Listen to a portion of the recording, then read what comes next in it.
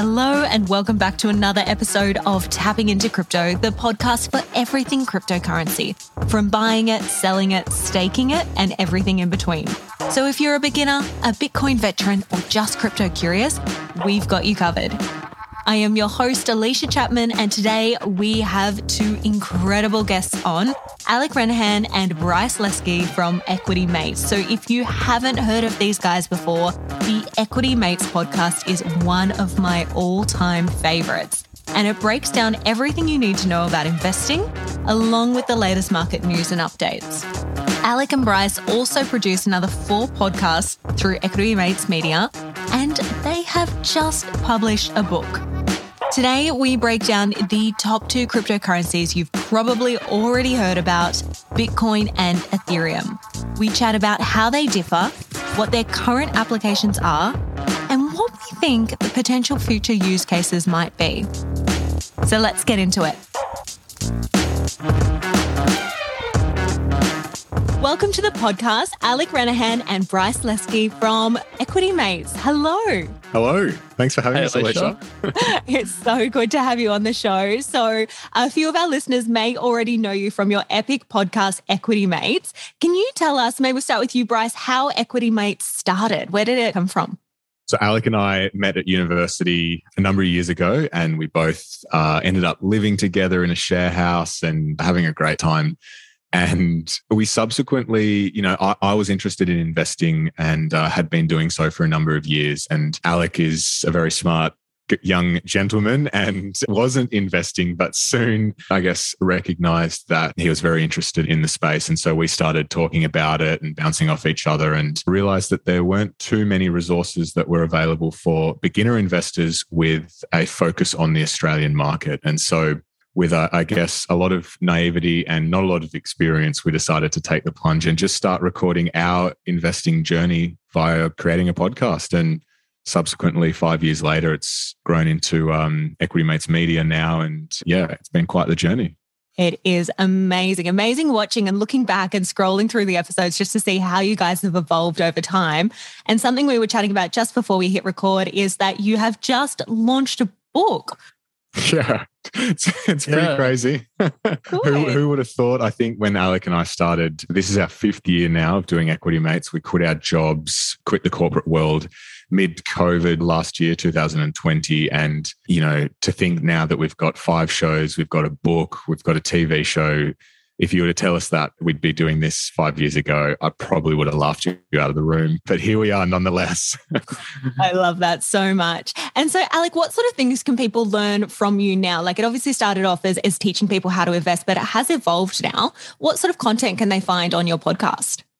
Well, I think, Bryce and I, neither of us studied finance. Neither of us worked in the finance industry. We are very much outsiders who wanted to learn. And the podcast is really just a reflection of us trying to learn and ask all the dumb questions and getting things wrong and figuring them out ourselves. And I think for a lot of Australians and a lot of people around the world, that's the journey we're all on. If you didn't grow up in a family that were investors or you didn't study finance, it's really hard to know where to start and know where to learn. And so the podcast is a great opportunity to learn from our mistakes and then also to hear from some of the best investors in Australia and around the world, hear their stories, some of the mistakes they've made and the lessons they've learned along the way. So Bryce and I are by no means experts. We're just constantly looking to learn, and we're pretty excited that there's a community of people that are similarly looking to learn and constantly just trying to figure out this whole world of investing. 100%. And so we're talking about a very small portion of investing on this podcast. We're talking about cryptocurrency, which is super exciting. You actually did Crypto Week a little bit earlier on this year, which was epic, hearing from all different guest speakers yourselves. So what was your very first crypto purchase? Bryce, do you have some cryptocurrency? I do have a bit of crypto, Alicia. My first purchase was a Bitcoin, and it was back at the time of the rally around 2017. I think it was before Christmas, probably around October, or maybe even later, because I remember getting in quite late in the run. But it was a period of time where a lot of people had been talking about crypto. I'd heard about it at university, didn't do anything about it then, was focused on equities. And I just remember seeing it start skyrocketing. And in classic style, I often succumb to FOMO, fear of missing out. So jumped in and rode it up, and then subsequently rode it all the way back down into the start of 2018. So that was my first experience with crypto. My gosh. And did you end up selling it or did you hang on to it? I ended up selling most of it, yeah, but I held on to a small chunk just because I thought, I don't want to miss out on this again if it does happen, but it was a pretty meaningless chunk. And I've now revised my strategy and I'm back in a bit more meaningful way. But yeah. Oh my gosh. It's always when people get in 2017 and you just hear that was the year they looked into crypto, you're like, oh, I get it. Well, you got to hear Ren's story. Right. Yeah. Mine, so we've been doing the podcast for like 2 years and we've been speaking to all these expert investors who, were talking about valuing companies based on cash flow and, expected future earnings. And we were asking them about crypto when it got really hot and they were all saying it was worthless and it's a fad and it's a bubble. And I really internalized that. I thought I was a really sensible investor and I was like, I'm not going to invest in crypto. But at the same time, Bryce and a bunch of our mates were starting all these group chats and we're talking about the latest altcoin to go up 1,000% in a week. And, they were talking about how much money they were making and the FOMO was building, but I was really fighting it, fought it all the way through 2017 into the start of 2018. Until I couldn't stand it anymore. And I bought some Bitcoin and Ethereum probably within a week of the top. Oh, no. So holding on, and just bought it the best time, really. Oh, it was devastating. And I think I sold a fair bit of the Bitcoin that I bought, didn't sell any of the Ethereum, and that sat in my portfolio for years. And I would look at it and think, just look at it in disgust and be like, what was I doing? But 2020, 2021, it's really come back. So I guess even if you buy it the worst time, it pays to hold. 100%. If it's in the right projects, there's certainly some that aren't around today, but if we're talking about the main two, which we are going to dive into today, they're definitely ones that are great to have in your portfolio now. So I don't think I've actually mentioned it on the podcast yet, but it is funny looking at the hype. And we have spoken about this kind of in the crypto space around jumping onto altcoins and jumping onto the next best thing. And there's times where that can certainly pay off. But my dad was one of the OG miners back in 2012 was when he started mining. So we had full solar panels on the whole house. We had just rigs throughout the shed. It was madness. Dad was mining Bitcoin, then moved to ETH and, did quite well.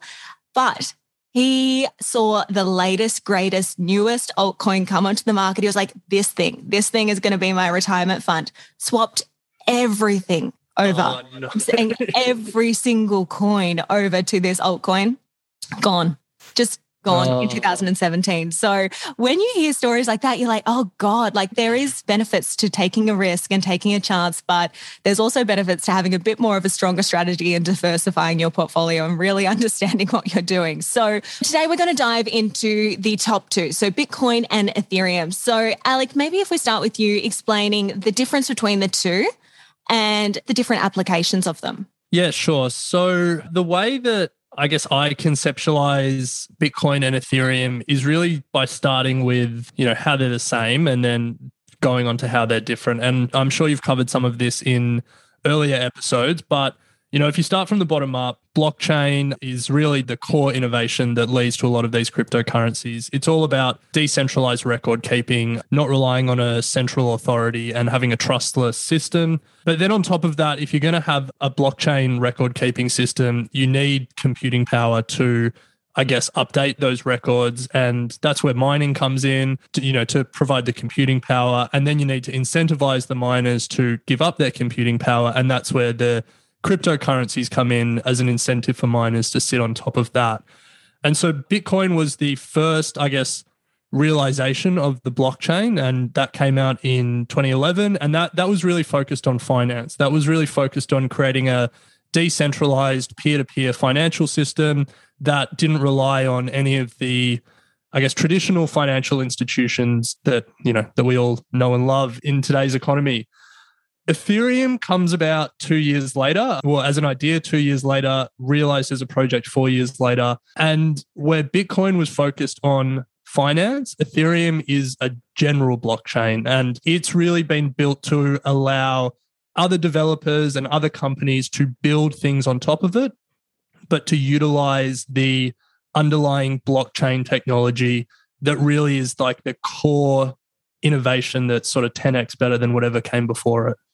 And I think that's the part that so many people, when they first listen to podcasts and start educating themselves around cryptocurrency, they look at them and they think that they're the same. And you've just mentioned they have very different applications. So with Bitcoin itself, that is kind of more of a store of value and something that we see people associating more commonly with a currency, whereas Ethereum can be used for many different projects as kind of that source code. So how do you see Bitcoin being utilized, I guess, in the future? Do you think it's going to stay the same as it is today?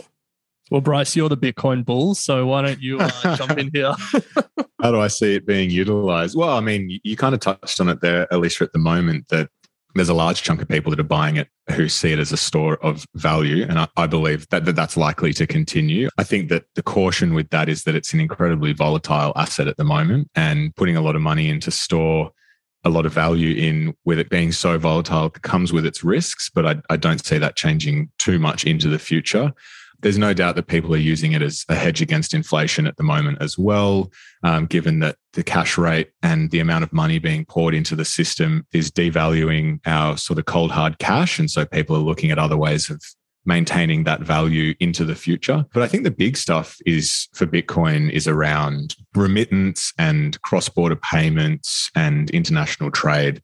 If you think about, the basic fundamentals and the purpose of Bitcoin when it comes to the stuff that Ren was talking about, you can start sending money around the world a lot easier, track it a lot better, and remove a lot of the middlemen that are involved. And so that by doing so, it becomes a lot cheaper as well. So I think that's a real use for it now, but it will become more relevant going into the future. 100%. And we've seen some huge changes with Ethereum this year.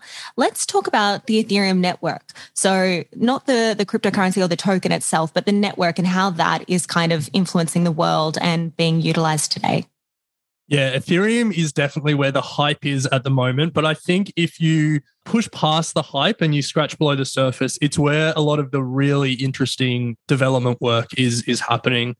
So, I mean, if we start with the hype, there's no bigger hype in 2021 than NFTs. Some of the non-fungible tokens, for those who haven't heard the acronym before, some of the digital artworks that are selling for crazy amounts of money. The whole concept of a non-fungible token is enabled by the Ethereum blockchain. So that's probably where a lot of people's exposure to Ethereum or Ether starts.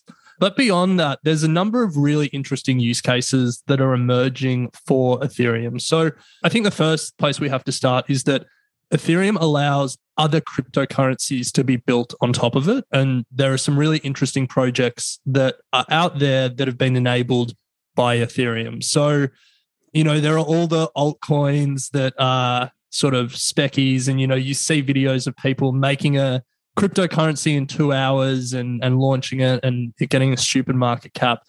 But there's also some really interesting projects that are being built. One that I like to reference that I think is particularly interesting is the basic attention token. And that's where currently, we consume heaps of content online and we generate all this value to the websites or the social media platforms that we're spending our time on, and then they make that money from advertisers to advertise to us. Basic attention token tries to, change that paradigm and pay us for the attention that we're giving these platforms and how they're making money. And it basically gives us a share of the revenue generated from our attention. So I think that's a really interesting project. And there's a whole lot more that we could talk about that are being built on top of the Ethereum blockchain. So that's probably number one. Number two has to be decentralized finance or DeFi. There are so many different, use cases and projects that are out there. But, right now, if we want to borrow money or lend money, we have to do it through traditional financial institutions, and there's middlemen, and it's, clunky, and it's a pretty poorly designed system. And the long-term vision with decentralized finance is it enables like a peer-to-peer finance network, and we can directly lend or directly borrow and do a whole bunch of other things that traditionally sort of banks and middlemen were only allowed to do. So that's the second one. The third one that doesn't get spoken about a lot, but I think is really interesting, are the enterprise applications that are coming out with Ethereum. So Ethereum has like a public-facing blockchain that, you know, a lot of these new cryptos and stuff are being built on. But there's also, I guess, like non-public versions that companies like Visa, JP Morgan, Microsoft, Amazon, IBM are all looking into or are all testing for different use cases. And I think we're going to see a lot, if we think about the next decade and what we're going to see a lot of companies finding ways to use the Ethereum blockchain to speed up processes or, you know, introduce new different products and services. So I think the enterprise adoption of Ethereum is going to be a really interesting trend to keep following.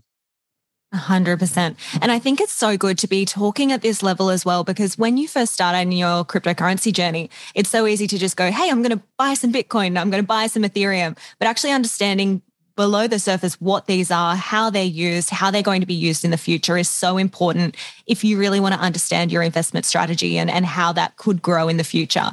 So I think that's great. I'd love to, we've broken it down really well there. Is there another example that I guess you could refer to people in terms of how Ethereum is actually so different to Bitcoin? You know, we're talking about things being built on a network. Is there something in like real life that people might know about that we could compare that to help explain it?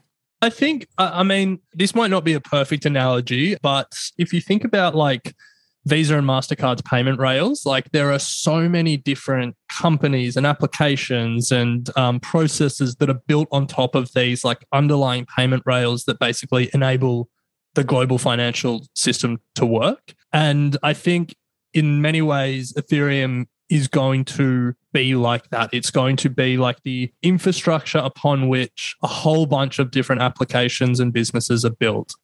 In some ways, it's similar to the internet. Like in some ways, the internet is a basic protocol, and then a whole bunch of developers and companies have built a whole array of applications and services and businesses on top of this like internet protocol. And so it's similar to, you know, like a lot of the technology that we sort of take for granted today.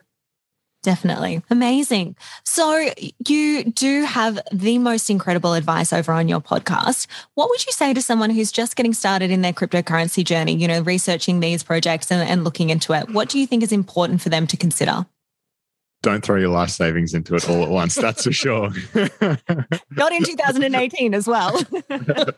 Yeah, I mean, there's two ways to look at it for me. There's, if you're interested in the crypto space and trying to make a bit of money for it, there's a couple of things to consider. But then more broadly, if you're investing, you need to consider, well, what am I actually investing in here? Is it an asset or am I actually just speculating? And I think that's probably the angle that I come at it from. Like if you're looking to build long-term wealth and invest in assets that are going to generate income and, you know, you can value properly so that you know the price that you're paying for it is either too much or it's a good opportunity, then when it comes to cryptocurrency, it's very hard to do all of those things. You're really relying on people paying more for it so that you can make profit in the future.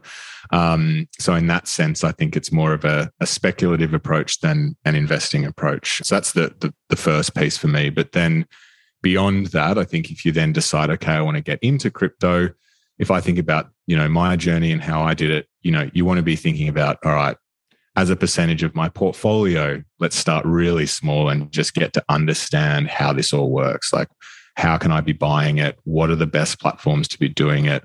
Position sizing and managing your risk that way, so that if you have $5,000, you're not putting all $5,000 in Dogecoin and hoping it goes to the moon, you know? Yeah. So I think for me, yeah, starting with a very small percentage, and I have a pretty hard rule around the limit in which I want it to be as a total percentage of my portfolio. If I look at it, I don't want it to be 50% of my portfolio because it's just such a volatile asset. So for me, the first thing, yeah, risk and position sizing. Do you have anything, Ren? Yeah, I think I've got two key things. And I think the first one is around where you get your information from, because this is true across all investing, but it is never more true than in cryptocurrency markets, is there are so many people who are so zealously attached to a particular position. You know, there will be people who love crypto, people who hate crypto, but even within the crypto world, there's people who are only Bitcoin and are Bitcoin maximalists and won't talk about any other, or similarly, you know, people think Bitcoin was the first and that there are better and, you know, you should focus on other things. And I think it can become a big echo chamber, like especially if you're on crypto Twitter. It's really easy to get sucked into those echo chambers. So I think the quality of your information and the diversity of your information is really important if you're interested, but especially if you're investing in the space. So for me, that would be number one.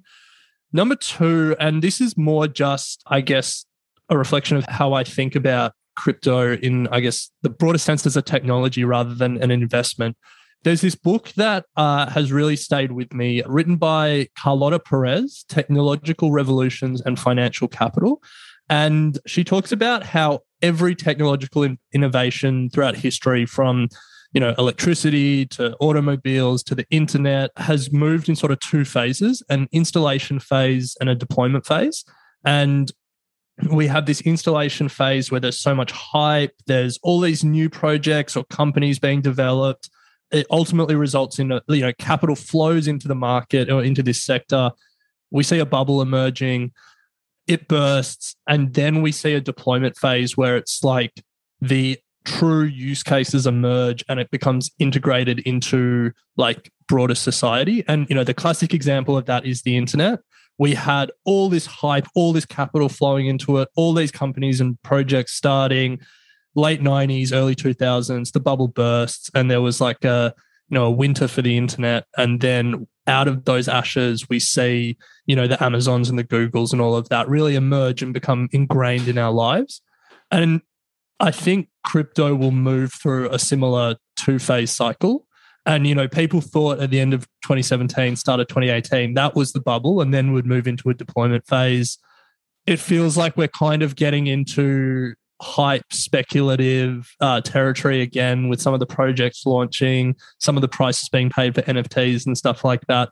But for me, I think the really exciting thing is what's going to emerge in that deployment phase. What are the Googles and the Microsofts and the Amazons of the crypto world that will become part of our day-to-day lives and part of, just broader society going forward. So I think for me, that's what interests me. And if I was going to spend a lot of time looking at crypto, that would be the question I'd be asking myself.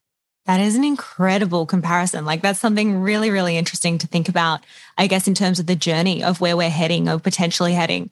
And I think something that I always like to refer back to, the internet itself is a great concept, in that at the start of the internet and the dot-com bubble, people were trying to understand what the internet was in its entirety. And I think even today, if we ask many people, what is the internet? How does it actually work? There wouldn't be many people that could actually explain that to you. So cryptocurrency in itself, we are doing our best to break this down for you, but it is so complex. So even at the end of today, if you've moved a couple of steps forward, but you're still not 100% there, that's okay, because you're still learning, you're still getting there, and it is really, really complex and a really big subject to unpack. So I love that. Thank you so much. Alec, you spoke about getting the right research. Where are places that people could look if they're not jumping onto Twitter to listen to our friend Elon? Well, I mean, this podcast has to be number one, doesn't it? Of course. Look, there are definitely better people to ask than me. I would say, as a percentage of my time, crypto takes up a very small amount. I still love looking at equities, which is probably sacrilege to talk about on this show. But I think there's just some really thoughtful businesses and people out there. And then there's some people that are trying to promote, whatever they're invested in or whatever they're creating. And I think it's just about knowing what people's incentive structures are and why they're producing the information that they're producing. I couldn't give you a list, but I think it's just being really discerning, I guess, when you're consuming content. Yeah. Yeah, 100%. Keeping your eyes open. Amazing. Well, we will pop everything in the show notes so people can come and find you and learn about the other world of investing as well outside of cryptocurrency. But where can people find you? Where's the best place to get in touch? We're everywhere, Alicia. We've got equitymates.com. We're on all the socials. Our handle is equitymates.